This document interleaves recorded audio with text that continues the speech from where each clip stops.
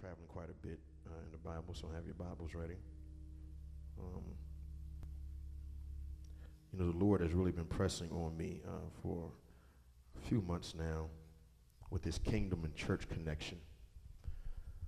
Because there is a kingdom and church connection. I think that, I know that the church, meaning local church, has kind of missed.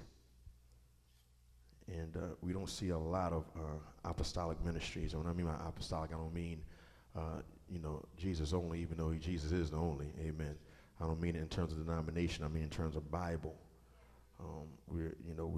Churches are suffering because of, I believe that if you're going to do anything right or anything for God, you do it God's way, scripturally based. Amen.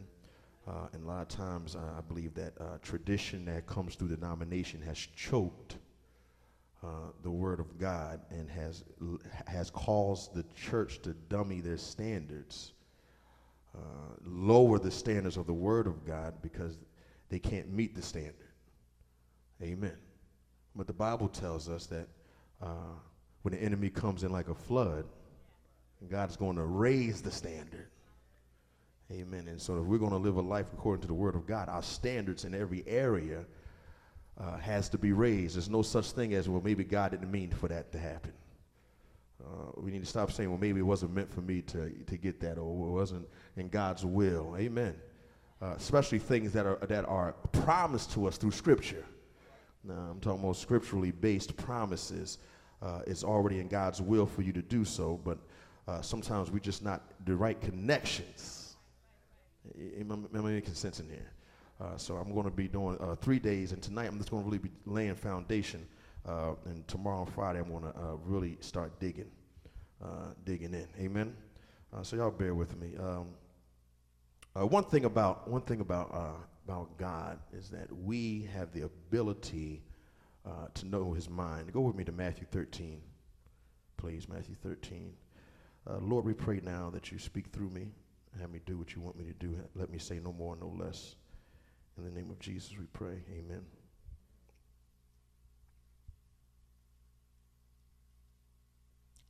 Matthew chapter 13, 11 through 13. Pastor Parker's Bible was better. I had Sunday. Letters were bigger. Amen. I don't think I need glasses. I think I just need a magnifying glass. That's all. No, I'm going to make it work. I'm going to make it work. I got 20/20. It doesn't make no sense. Amen. Y'all there? All right, he says, he answered and said unto them, because it is given unto you to know the mysteries of the kingdom of heaven, but to them it is not given. It is known to us to know the mysteries of the kingdom. So that lets us know a couple things. First of all, Jesus has told a parable, and the disciples are trying to get the meaning of it. So Christ is letting them know why he speaks in parables. So here's a couple things we have to understand. We have to understand that the kingdom of God is not going to be recognized or understood by a natural eye. Amen. It's not going to be understood. We can't say, and the scripture even says that we can't say there's the kingdom or there's the kingdom or that's the kingdom. It has to be spiritually discerned. Amen. And Jesus says here that they are mysteries that are made known unto us, that are made available to us. And he's speaking to his disciples, and we are also his disciples, so therefore those mysteries are made available for us to know. We have to understand one thing about God. God never wants us to be in the dark in anything. He never wants us to be the last to get the information. He never wants us to be behind somebody else. He always wants us to be the head. So God will always speak, amen, through a prophetic voice to the house of God, or to the in the Old Testament it was the nation of Israel, but now it's the church. He will speak to the church, and it's our responsibility to take heed on what the prophetic voice is saying. Am I making sense? Because there's some mysteries, there's some things we will miss. And everybody in this room at one time, even including myself, has missed some things that God had planned for us. We can be honest. We missed some things because we didn't understand the revelation, or did we go seeking the revelation, or did we go and release? A lot of times it's our own presuppositions that cause us to believe a certain thing or work a certain way. It's our own, being trained denominationally that causes us to live beneath our privileges and our means. And then we look back 30, 40 years left in life, or, we're 50, 60 years old, and we look back on all those missed opportunities that we knew were God. Simply because mysteries that were known unto us, we never understood or looked for. Am I making sense in here? We never understood them. So listen, he says, for whosoever hath, to him shall be given. Whoever knows these mysteries, the Bible says, Christ says, you will have. That means that these mysteries bring us promise of prosperity. Amen. And I don't mean just financially. I'm talking about even good health. It brings healing. It brings deliverance. It brings everything we need. These mysteries brings things that are essential to life, to live life the way God has called it to live. Amen. The more abundant life. He says, whoever has shall be given, whoever have more abundance, and he shall have not only what is given to him, but he shall have more. You see that there? He says, you shall have more abundance. Then that means that God is saying, I'm not just going to give you the mystery and it's just going to bless your life. He says, I'm going to give you the mystery and it's going to cause things to come to your life. That's why he says, seek ye first the kingdom of God and all his righteousness, and then all these things shall be what? Added. I keep telling you, we don't have to look for nothing. We don't have to go reaching for anything. All we have to do is search for the kingdom, and everything we need for our kingdom assignment is going to be added. Am I making sense in here? Monies for building projects shall be added. Money to travel with, monies to release certain things, ministry, the people to do the ministry. All of this is going to be released when we seek the kingdom. Am I making sense? But he says, but whosoever hath not, from him shall be taken away even that what he has. Now this is serious stuff.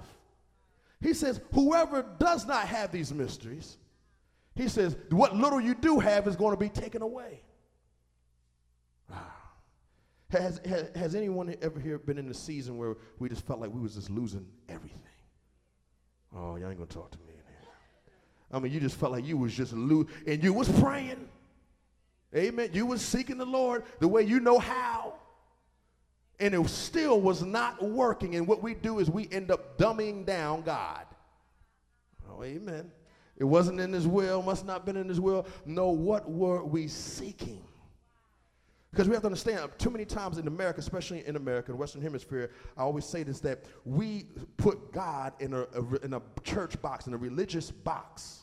So therefore, when people find religion, they stop looking for God. I joined a church and we stopped our search for God. I got baptized. I stopped my search for God. And now we think we have everything, and our life is still defeated. Oh, amen. Y'all ain't going to say nothing there. We're still struggling in this, still struggling in that, still bound by this, still bound by that, and we're shouting and we're dancing and we're professing Christ, but something is not working. And so what we do is we dummy down Christ, his power and all of his excellence. The Bible says, who is able to do exceedingly and abundantly above all we could ask or even think. But the next line is the clause, according to the power. What are we allowing to work in us? Am I making sense in here? All right, so now we have the ability to know the mind of Christ. Let's go to 1 Corinthians chapter 2. 1 Corinthians chapter 2, we're going to start with 14.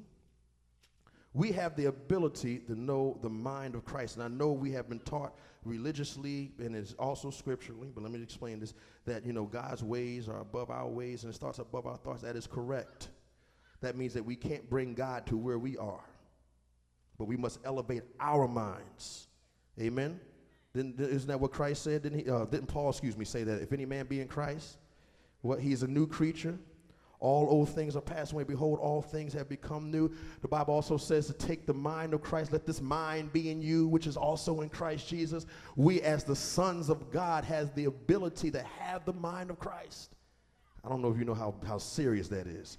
Let's go to 1 Corinthians chapter 2, starting with verse 14. I'm going to read 14 through 16. You there? It says, but the natural man receiveth not the things of the Spirit of God. These mysteries. The Bible says the natural man is not going to understand it. For they are foolish unto him. Neither can he know them, because they are spiritually discerned. But he that is spiritual judgeth all things, yet he himself is judged of no man. For who hath known the mind of the Lord that he may instruct him? But we have the mind of Christ. Repeat after me. I have the ability to have the mind of Christ. You have the mind of Christ is made available to all those that believe. So we have to understand, see, God's mind is so big that God couldn't give us everything he knows. Amen. And some things he has to keep hidden, and he reveal it in time. So the closer we walk with him, the more he'll reveal. Am I making sense? He can't give us all of his mind at one time because our minds can't comprehend him. Amen. It will cause our minds to explode, but he will piece by piece, bit by bit, and in the fullness of time, reveal everything, every plan and thought he has for you. Am I making sense?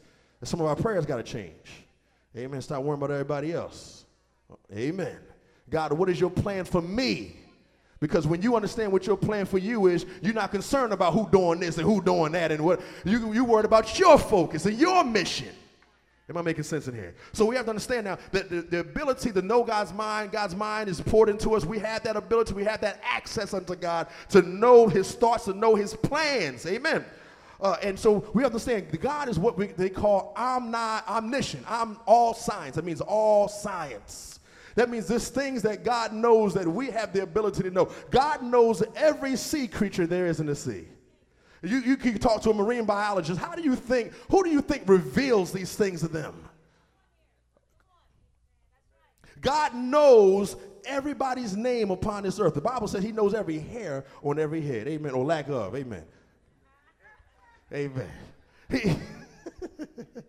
Y'all laugh a little bit. Amen.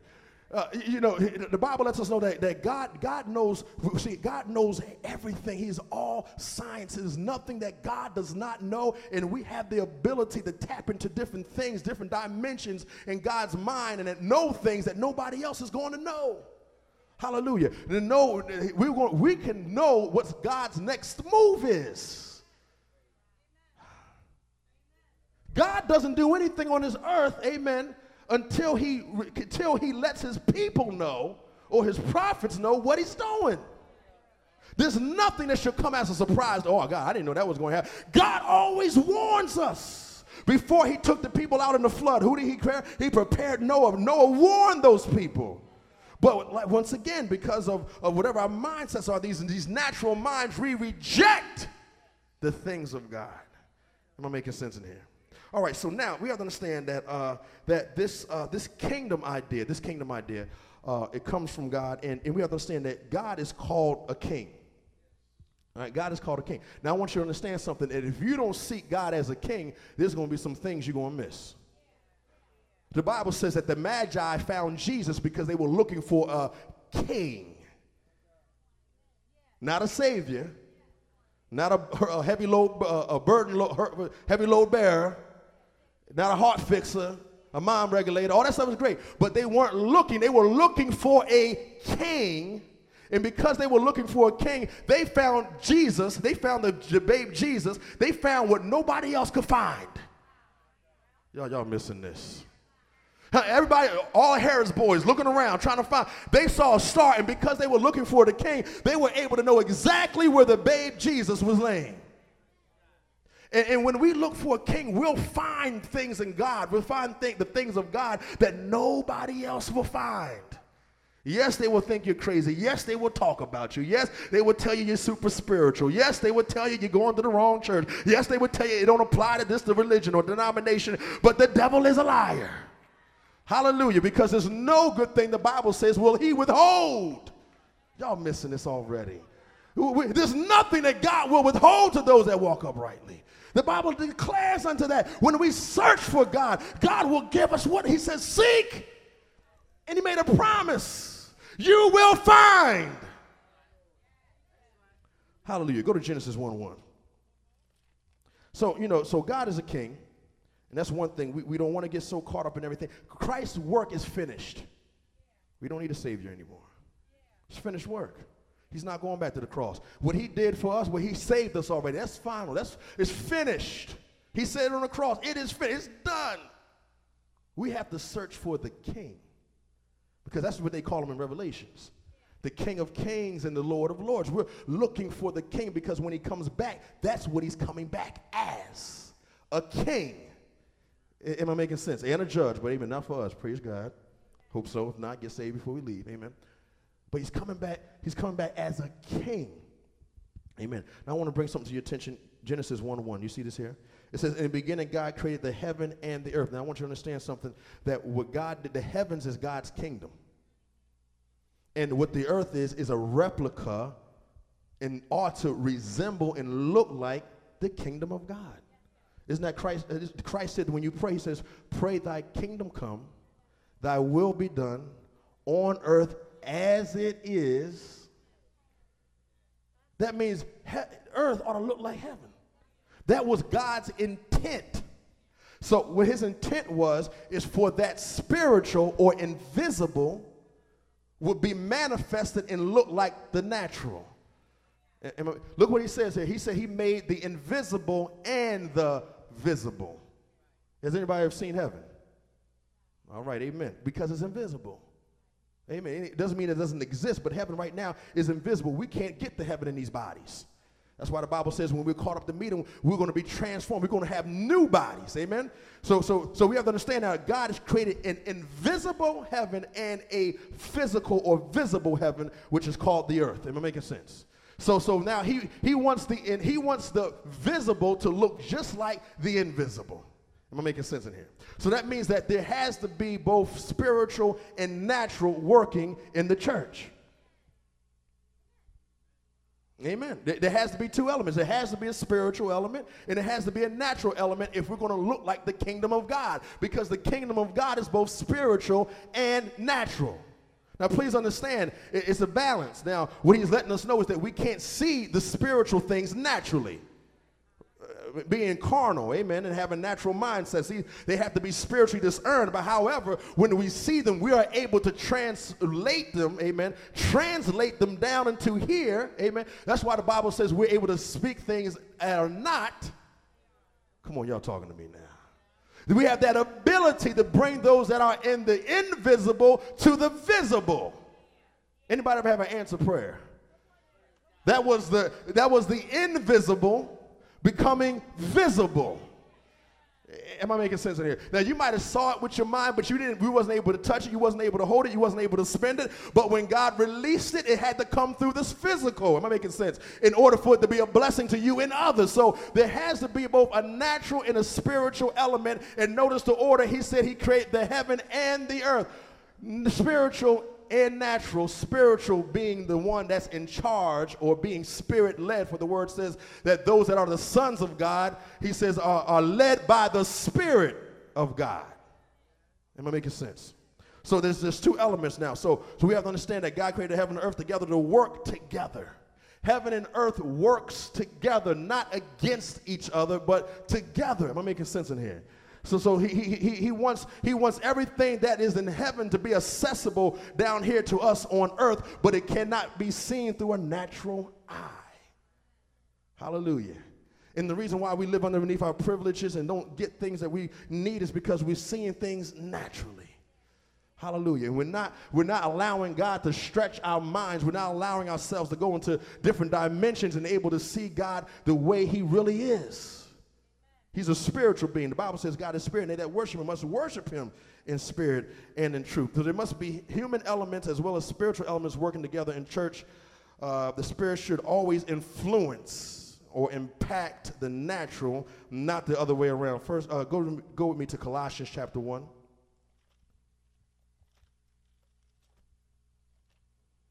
Y'all bear with me. I hope I'm not boring you. I think at least one person lying. No, I'm just playing. That was a joke. Now, don't y'all call my wife no liar. Amen. All right, Colossians chapter 1, y'all there? 13 through 16, it says here, who hath delivered from the power of darkness and hath translated us into the kingdom of his dear Son. Here it is.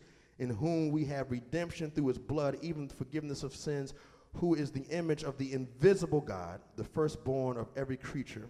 For by him were all things created that are in heaven and that are in earth, visible and invisible, whether they be thrones or dominions or principalities or powers, all things were created by him and for him. God created everything for him and by him and for him. Amen?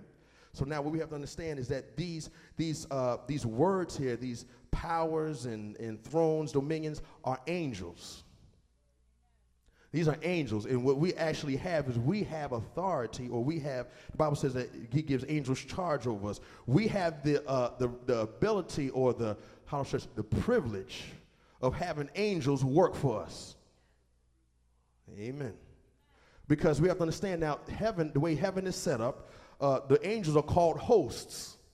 That's just another word for army.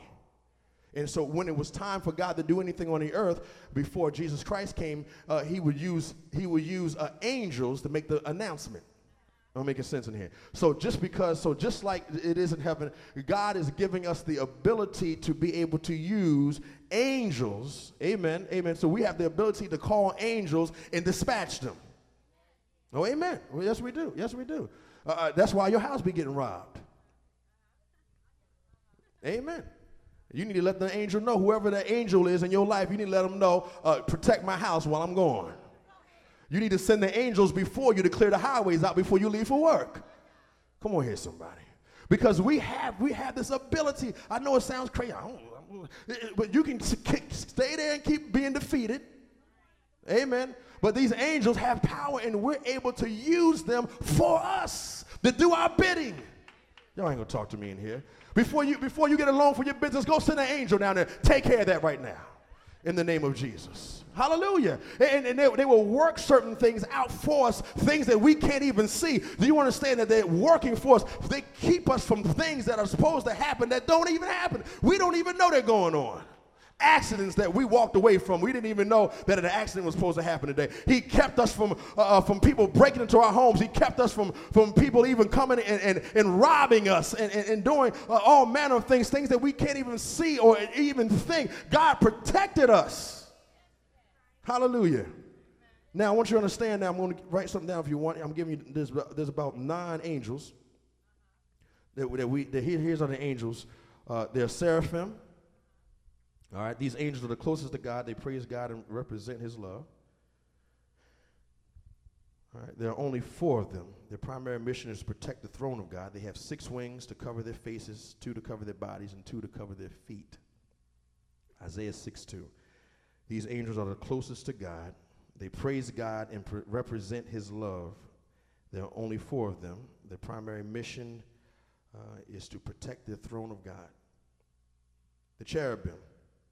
Genesis 3:24, these angels are the second highest in the 9 hierarchies of angels. They are intercessors of God. Their mission is also to protect the throne of God. They are fierce angels. When they come to earth, they have great power of apocalypse nature. They have 4 faces, one of a man, one of an ox, one of an eagle, and one of a lion. Amen. The next angel is thrones. Colossians 1:16, their name literally means throne or highly ornamented chair. These angels dispense God's divine judgment. The lower hierarchies of angels need the thrones to gain access to God. Amen. Dominions, Colossians 1:16, these are the angels of leadership. They regulate the duties of the angels. They give power to the heads of the government and other authority figures. They have the appearance of human with wings. And then we have number 5 is virtues. 1 Peter 3:22, these angels are known as the spirits of motion and control the elements. They govern all nature and perform miracles. They provide courage, grace, and valor. Bible says about powers, Colossians 1:16, these angels have the task of controlling the border between heaven and earth. They are warrior angels who fight against evil. They are the angels of birth and death. Amen. Principalities, Colossians 1:16, these angels look over groups of people. They are in charge of the world's nations, cities, and towns. Their duties include taking charge of religion, politics, and the duties of the angels on earth below them. 8 are the archangels, 1 Thessalonians 4:16. These angels are the chief angels, guardians of people and all things physical. They appear only in human form. They have the task of being God's messenger to people at critical times of need. And lastly, we have angels throughout the Bible from Genesis to Revelation. These angels act as a personal guardian. They deliver prayers to God and God's answer and messages to us. They have the task of nurturing, counseling, and healing us. Amen? All right, so these 9 angels. Now, so we have to understand that one thing is that Satan was also an angel. Now Satan was a cherub. The Bible tells us that. And he also was an archangel. Now, we understand that he was an archangel because he was the guardian of earth before God even created Adam and Eve. So amen. Okay.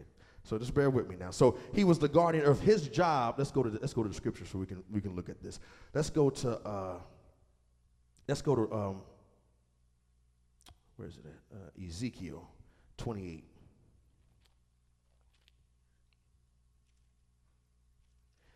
Yes, Satan's job was to bring, the Bible says, merchandise from earth to heaven. You know, there, Ezekiel 28, 18. It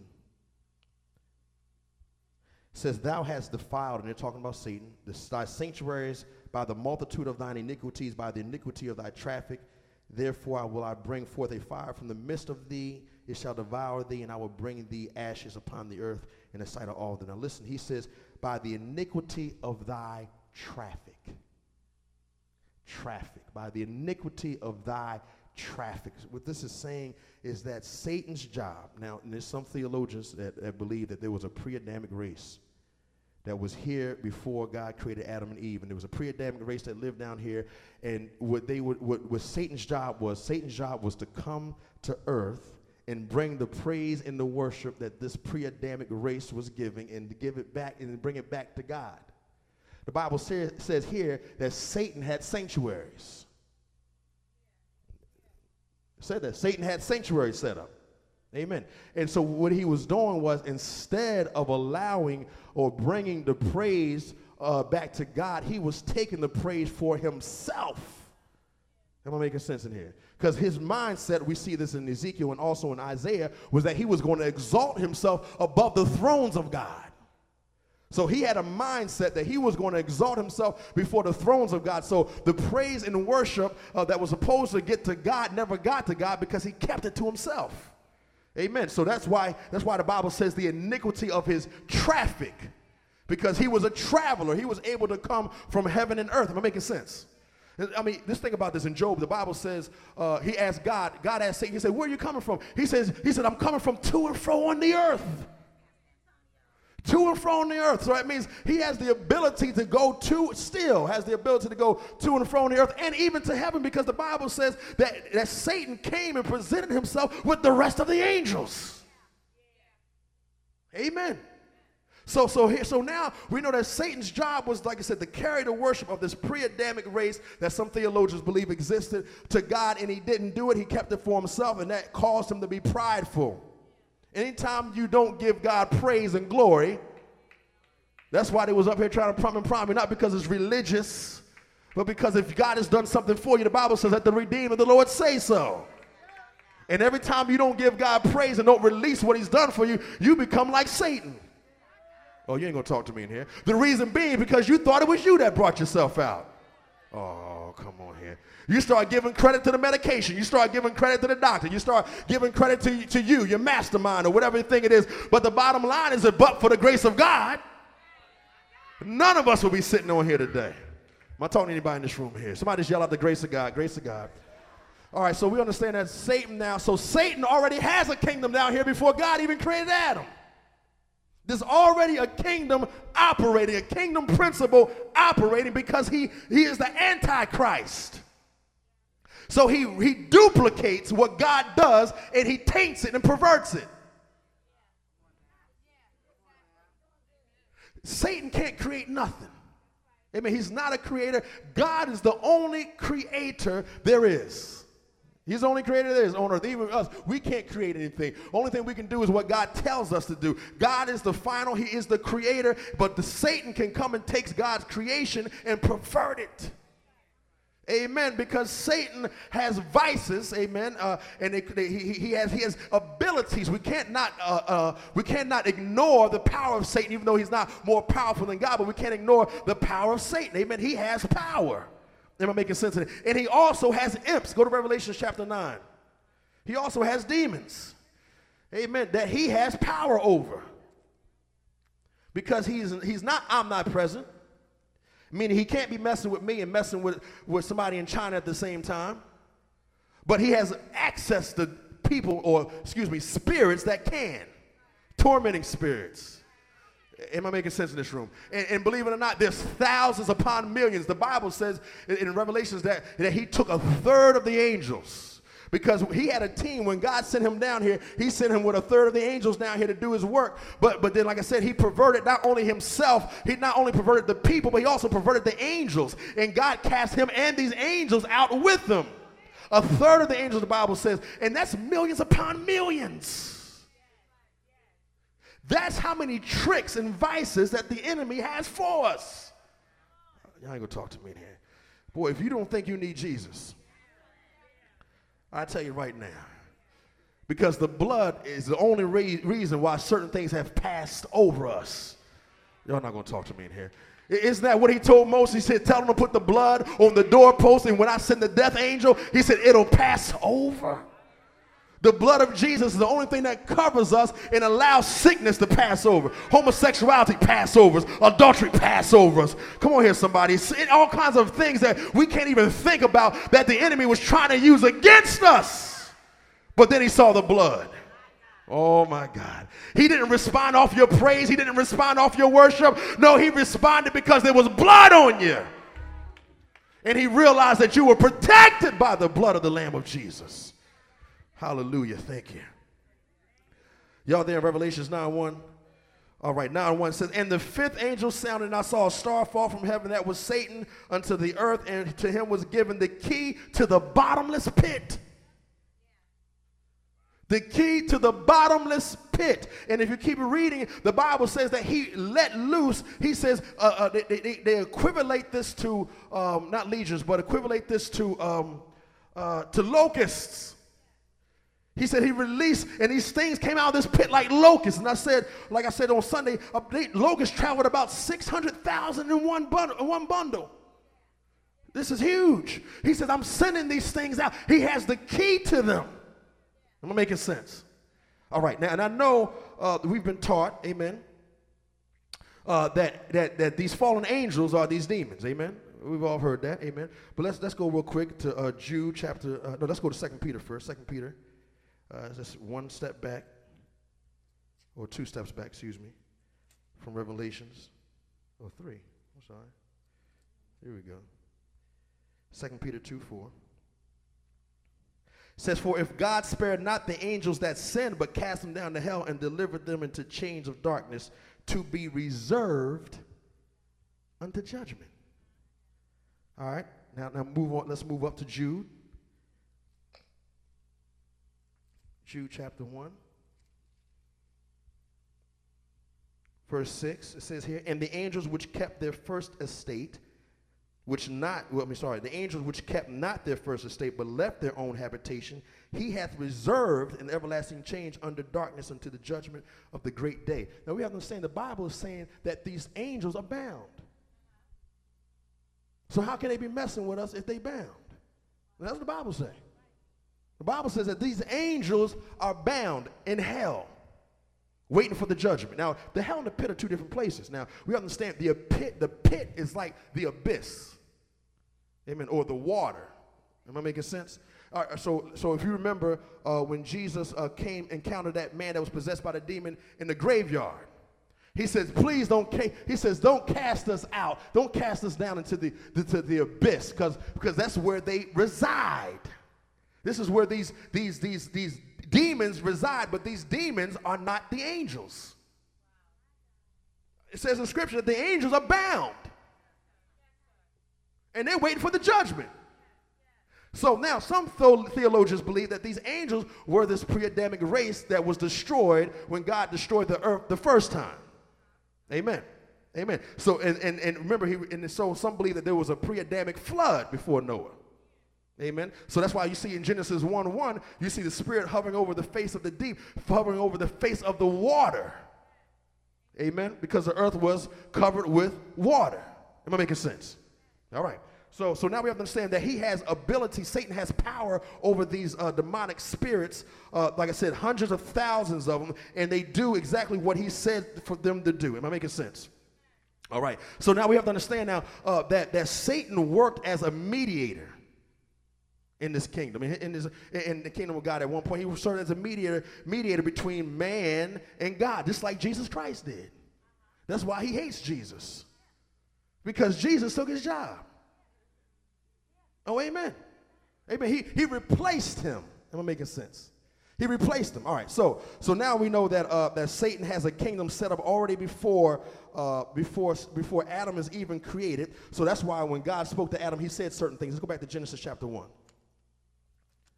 Now, this word here for create is bara in the Hebrew. We have to understand now that this word is only used when it comes to God. So God is the only one that can create. You will not see this Hebrew word bara in reference to anybody else. All right? All right. So here we have in Genesis chapter 1, the Bible says in verse 26 to 28, here's what he says. He says, Genesis 1, 26 to 28, he says, and God said, let us make man in our image after our likeness. Now, he had already created the angels. We know in Job that the angels were created before man. But the angels weren't created in God's image. Am I making sense? They weren't created in his likeness. Am I making sense in here? So what God says now, this time I'll create, listen to what he does. He says, I'll create a being lower than Satan, but yet give him authority over Satan. Y'all just missed that. He said, I'll create a life form lower than him. But in to show my glory, to show that I got the upper hand, to show Satan that he didn't get nothing done, I'll put my spirit in them. I make them in my image. Oh, God. And then he says, I'll make them in their image, and he says, in my likeness, and they'll have a dominion and authority over the serpent, over Satan. Am I making sense? So that means you have authority over Satan. That's why James said, resist the devil and he will what? That's all you got to do. Just resist them. You have power over the enemy. And it's just not a cliche. Amen. All right, Genesis 1. Y'all right there, 26? All right, now listen to this. Listen to this. He says, and God created, 26, here we go. And God said, let us make man in our image after our own likeness, and let them have dominion over the fish. See that? And the sea, and the fowl of the air, over the cattle, over all, every creeping thing that creepeth upon the earth. You see that?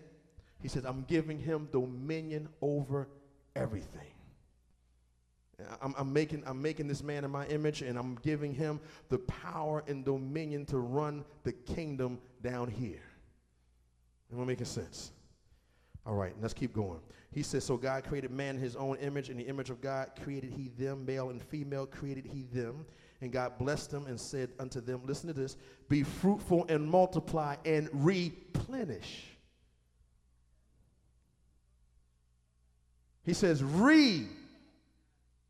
Now, I know replenish, I think, is this word replenish is only used in the King James, but he said to replenish the earth. And this is what he said. He says, and subdue it.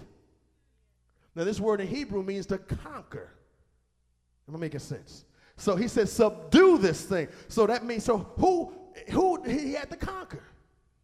Satan.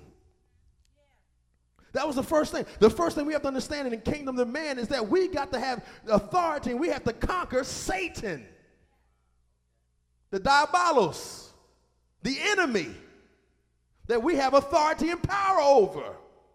He said, subdue the land. What he is saying is take away the culture that he created and recreate the kingdom culture that I intended to be upon this earth. And that is the struggle right now that we have, only because we're not using the kingdom authority that we have. We're still trying to recreate cultures. We're still trying to fight the enemy, but I've stopped by to tell you, stop fighting him. He's defeated. Come on here, somebody. We need to take a lesson from Jude. The Bible says that when the archangel was taking up the bones of Moses, And Satan came to make an accusation against him, tried to test him, tried to stop him. He said, I ain't messing with you, Satan. The Lord God rebuke you. We have to stop thinking that we got to fight. The Bible says the battle is not yours, it's the Lord's. Paul said, put on the whole armor of God and do what? Stand. Y'all ain't going to talk to me in this room. You don't got to fight the enemy. He's already defeated. Anytime the enemy comes at you, the Lord God rebuke you. Y'all ain't going to talk to me in this room. And then he's got to go. Anytime sickness, the Lord God rebuke you. Anytime starts a suicide, the Lord God rebuke you. Anytime you get a bad report, the Lord God rebuke you. I don't have to fight this thing. Hallelujah. I don't have to waste my time and energy in fighting some angel. That's not what I'm called to do. I'm called to change the culture down here. And see, too many of us are trying to fight the enemy, and what we have to understand is that we don't have power to fight in the invisible. Y'all ain't gonna talk to me in this room. Our bodies aren't made to fight on his turf. Oh, y'all ain't gonna talk to me. So when the enemy comes, he wants us to fight him on his turf, because he'll know he'll get us. But anytime he shows up here on earth, anytime he shows up in a tumor, y'all missing it. Anytime he shows up, Pastor Martin, in a swelled leg. Anytime he shows up in your spouse. Anytime he shows up in your household or on your job, all you got to do is just stand and say, the Lord God rebuke you. Y'all ain't excited about this.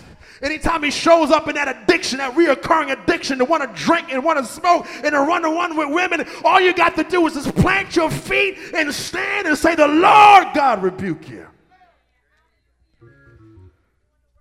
When he comes on our turf, he cannot defeat us. Oh, God. Hallelujah. He can't defeat it. That's why he tries to get us when we're dreaming. Oh, y'all ain't gonna talk to me in here.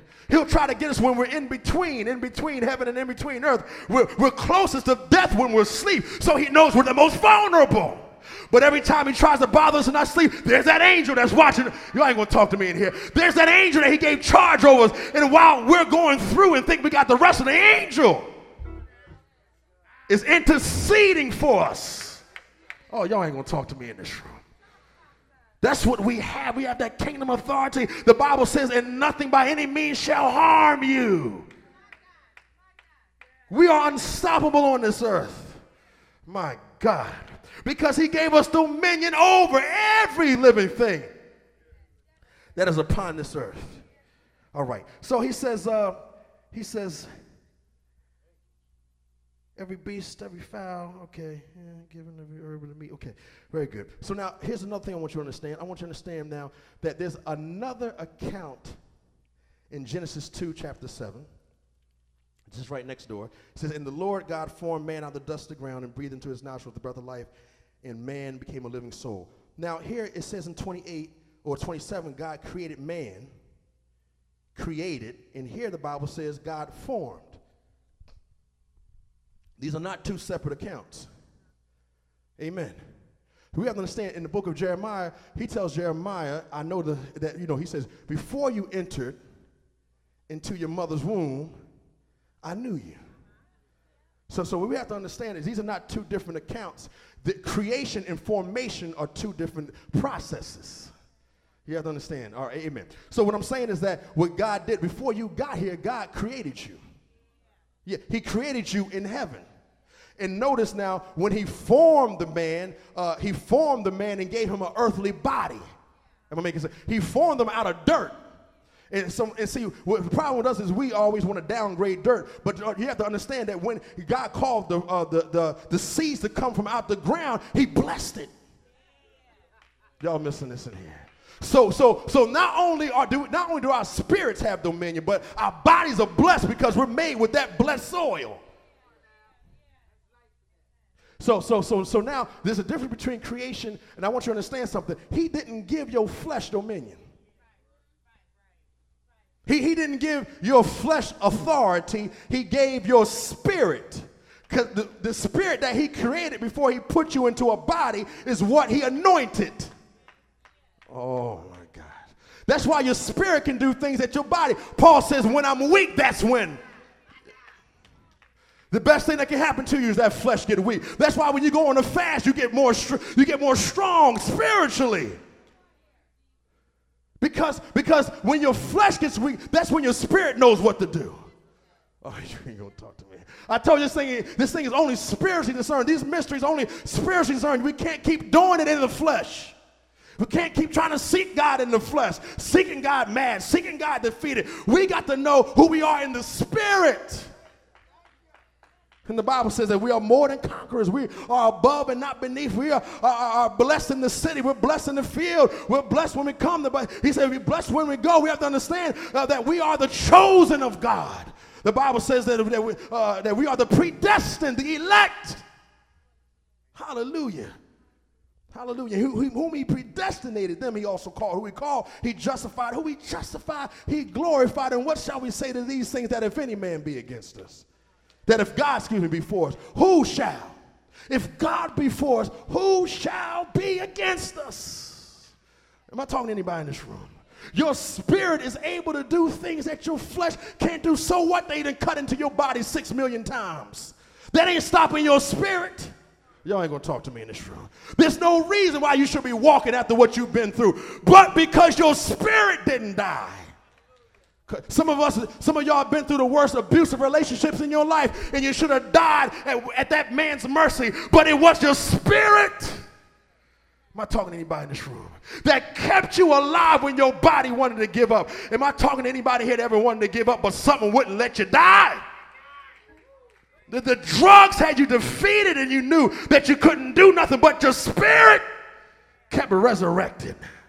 Am I making sense to anybody in this room? That's the reason why it doesn't make a difference how long your body lays at the rest. It doesn't make a difference how long your body is dead. It doesn't make a difference if it's rotted. It doesn't make a difference if it's smelling. When God shows up to your graveyard, when he shows up to the place where your body is buried, he'll call your spirit to reconnect to that dead flesh, and you will get up.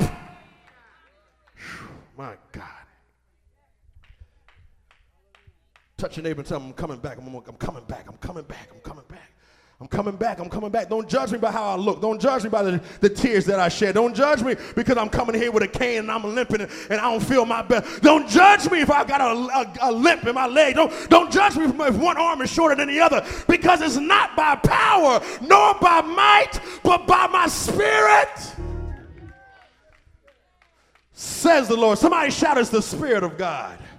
That's the only thing that's keeping you alive. It's the Holy Spirit. The only thing that's keeping you in line is the Holy Spirit. The only thing that's keeping you coming to church is the Holy Spirit. It ain't your dress. It ain't your collar. It ain't how good you can sing, but it's the Spirit of God. The Bible says it leads us.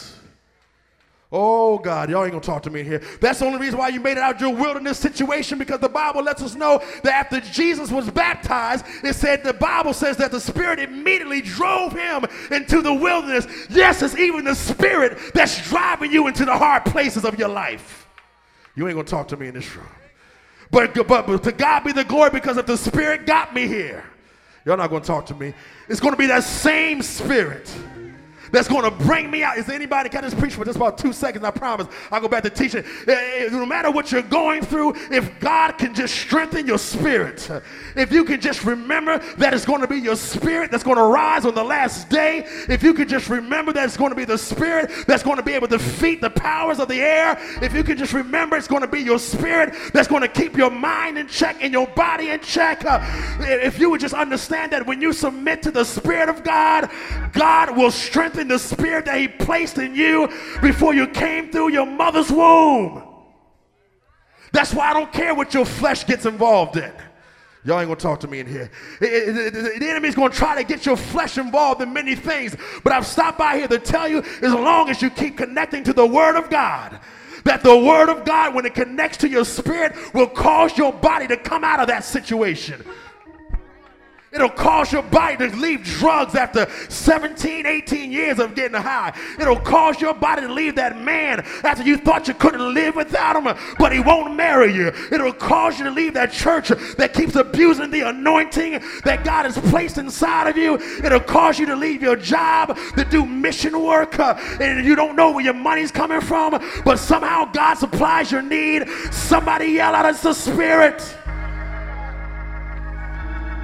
Hallelujah.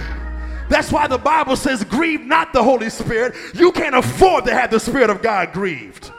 Oh my God. You upset anybody you want, make anybody else mad, but don't make the Spirit of God mad.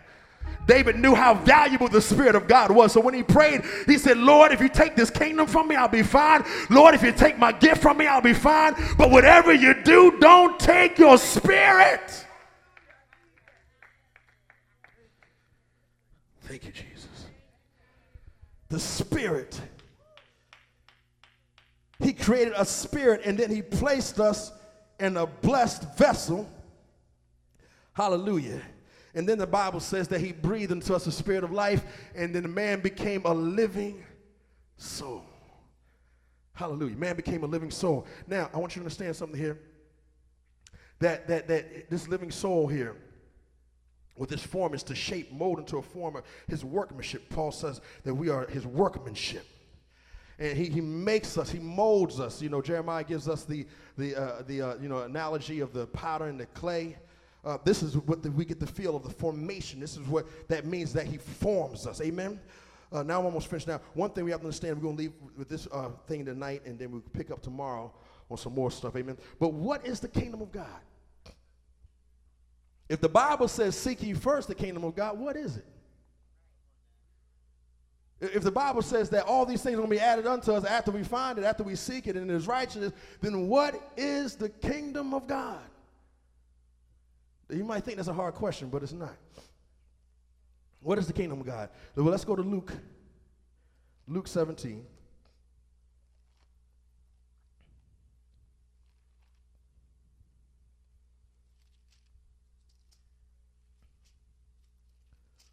Hallelujah.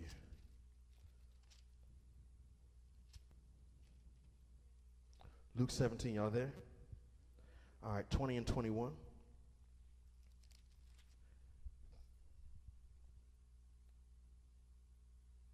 And the Bible says, and he was demanded of the Pharisees when the kingdom of God should come. He answered them and said, the kingdom of God cometh not with observation.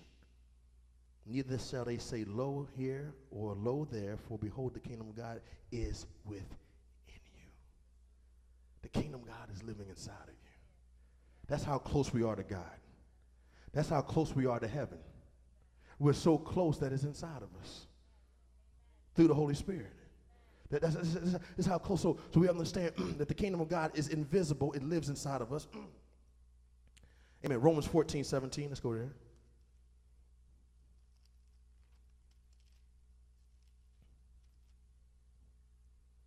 Romans 14:17. Says, for the kingdom of God is not meat and drink, but righteousness and peace and joy in the Holy Ghost. Once again, not tangible things, but things that bring us joy. Things that bring us victory. Now, John, let's go back to John. John 18:36. John 18:36 lets us know that this kingdom is not of the world.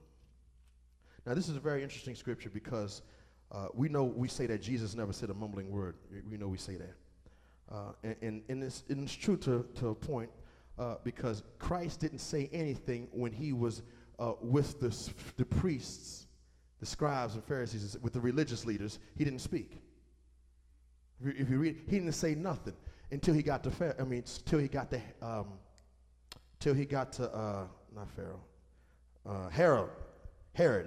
to Herod. He didn't open his mouth and respond until he got to Herod. Now, why do you think that is? Because he was speaking king to king. He wasn't concerned about religious people. He didn't care about their opinions. He say what you want about me, I ain't answering nothing. But when he got into the court of a king, listen to this, he had enough respect to answer him. I'm gonna make it sit. Now watch this. He says, 1836. Herod asked him a question. Let's go to 35. Pilate answered. Pilate. It wasn't Herod. Pilate. I'm sorry. Pilate answered, said, Am I a Jew? Thine own nation and the chief priests have delivered thee unto me. What hast thou done? Jesus answered, my kingdom is not of this world. If my kingdom were of this world, then would my servants fight that I should not be delivered to the Jews. But now is my kingdom not from hence. his kingdom is not from here, but is to be set up here. Now, I'm going to get into that tomorrow about ambassadors and show you a couple things in here about Rome. But his kingdom is not from here. Let's go to Mark. This is our last scripture for the night. Matthew, you go to Mark 4.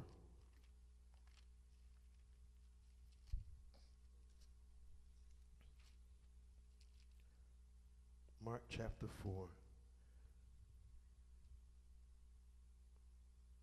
It's going to be 26 through 32. Y'all with me? All right. And he said, so is the kingdom of God, as if a man should cast seed into the ground and should sleep and rise night and day, and the seed should spring and grow up. He knoweth not how. For the earth bringeth forth fruit of herself, first the blade, then the ear, after the full corn. But when the fruit is brought forth, immediately he putteth the sickle, because the harvest is come. Now, this is very interesting, because the Bible says that the man, now anybody here knows anything about farming, or anything about planting a garden, you can't just plant a seed and a tree grow or a flower grow. You got to continually work it. The seed is not that strong to just be put in the ground and grow. It has to be watered. It has to be tilled. But that's not how the kingdom of God is. Y'all missing this. He says if we would just take the kingdom message and plant it in the earth, we don't have to keep struggling and going back. God, he says, no, if you just go ahead and put it in the ground and relax. He says it's potent enough to grow on its own. Y'all missing this. Y'all missing. He said you ain't got to keep beating folks on top of the head, not when it comes down to the kingdom. Just put it in the ground. Put it in the soil. Put it in the people and let it do its job. Am I making sense in here? And the Bible says that he knoweth not how. That's a mystery. How did that thing grow? Amen. There were, let me tell you something. Some of us in here got saved simply because of a word somebody spoke years ago. And even after they spoke the word, we still went on doing what we wanted to do. And we thought we was going to run from it. We thought we was going to ignore it. Some of us thought the word that died in us, but hallelujah, the word was just growing in us. And before you know it, the thing that was on the inside was busting and coming through on the outside. Am I talking to anybody in this room?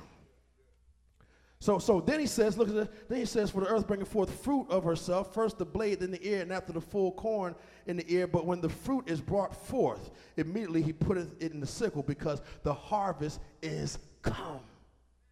The kingdom message causes the harvest to show up. Y'all missing this? All right, let me give you an example here, and then I'm done. The Bible says that John the Baptist preached one message. One message, and the message was repent, for the kingdom of God is here. That's all he preached. That's all he preached. And listen to this. The Bible says that people would leave the city to come into the wilderness to hear that same message about the kingdom. So that means they would leave where there was shade, because the wilderness was no trees. There was nothing but dirt, hot sun. Amen. Wasn't no food out there. They would leave their plenty. They would leave their air conditioners. We're just using our imaginations now. They would leave the comforts of their own home, and they will come to the place that was barren and hear a message about the kingdom. Jesus shows up. John disappears, and Jesus says the harvest is plentiful.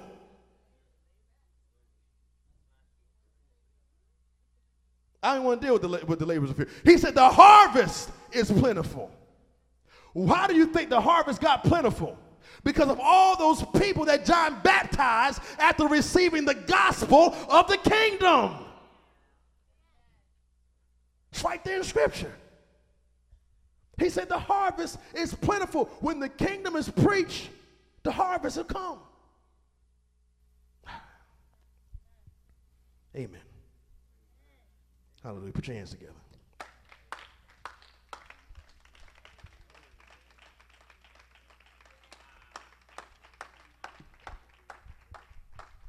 What I want to encourage everybody to do is to understand is that it's not hard work.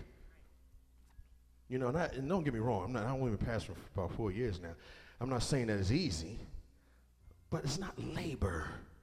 Shouldn't be labor. When we preach the kingdom message, the Bible says the harvest has come. All we have to do is just sit back and relax and wait for the harvest, because one thing God is not is a man that he should lie. And if he said he's going to do it, everybody standing.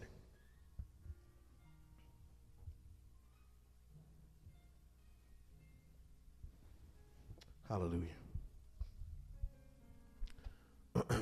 Father God, we just thank you for this time that we've shared. We pray now that this word will do exactly what it was set forth to do. We thank you for showing yourself mighty in this place. We thank you for answering our prayer. We thank you for healing us and delivering us and leading us and directing us. Help us to be better followers. Help us to not be complainers and ungrateful people, but help us to see your blessing in every situation, and in all things give thanks. In Jesus' name we pray, amen. Amen. We're going to just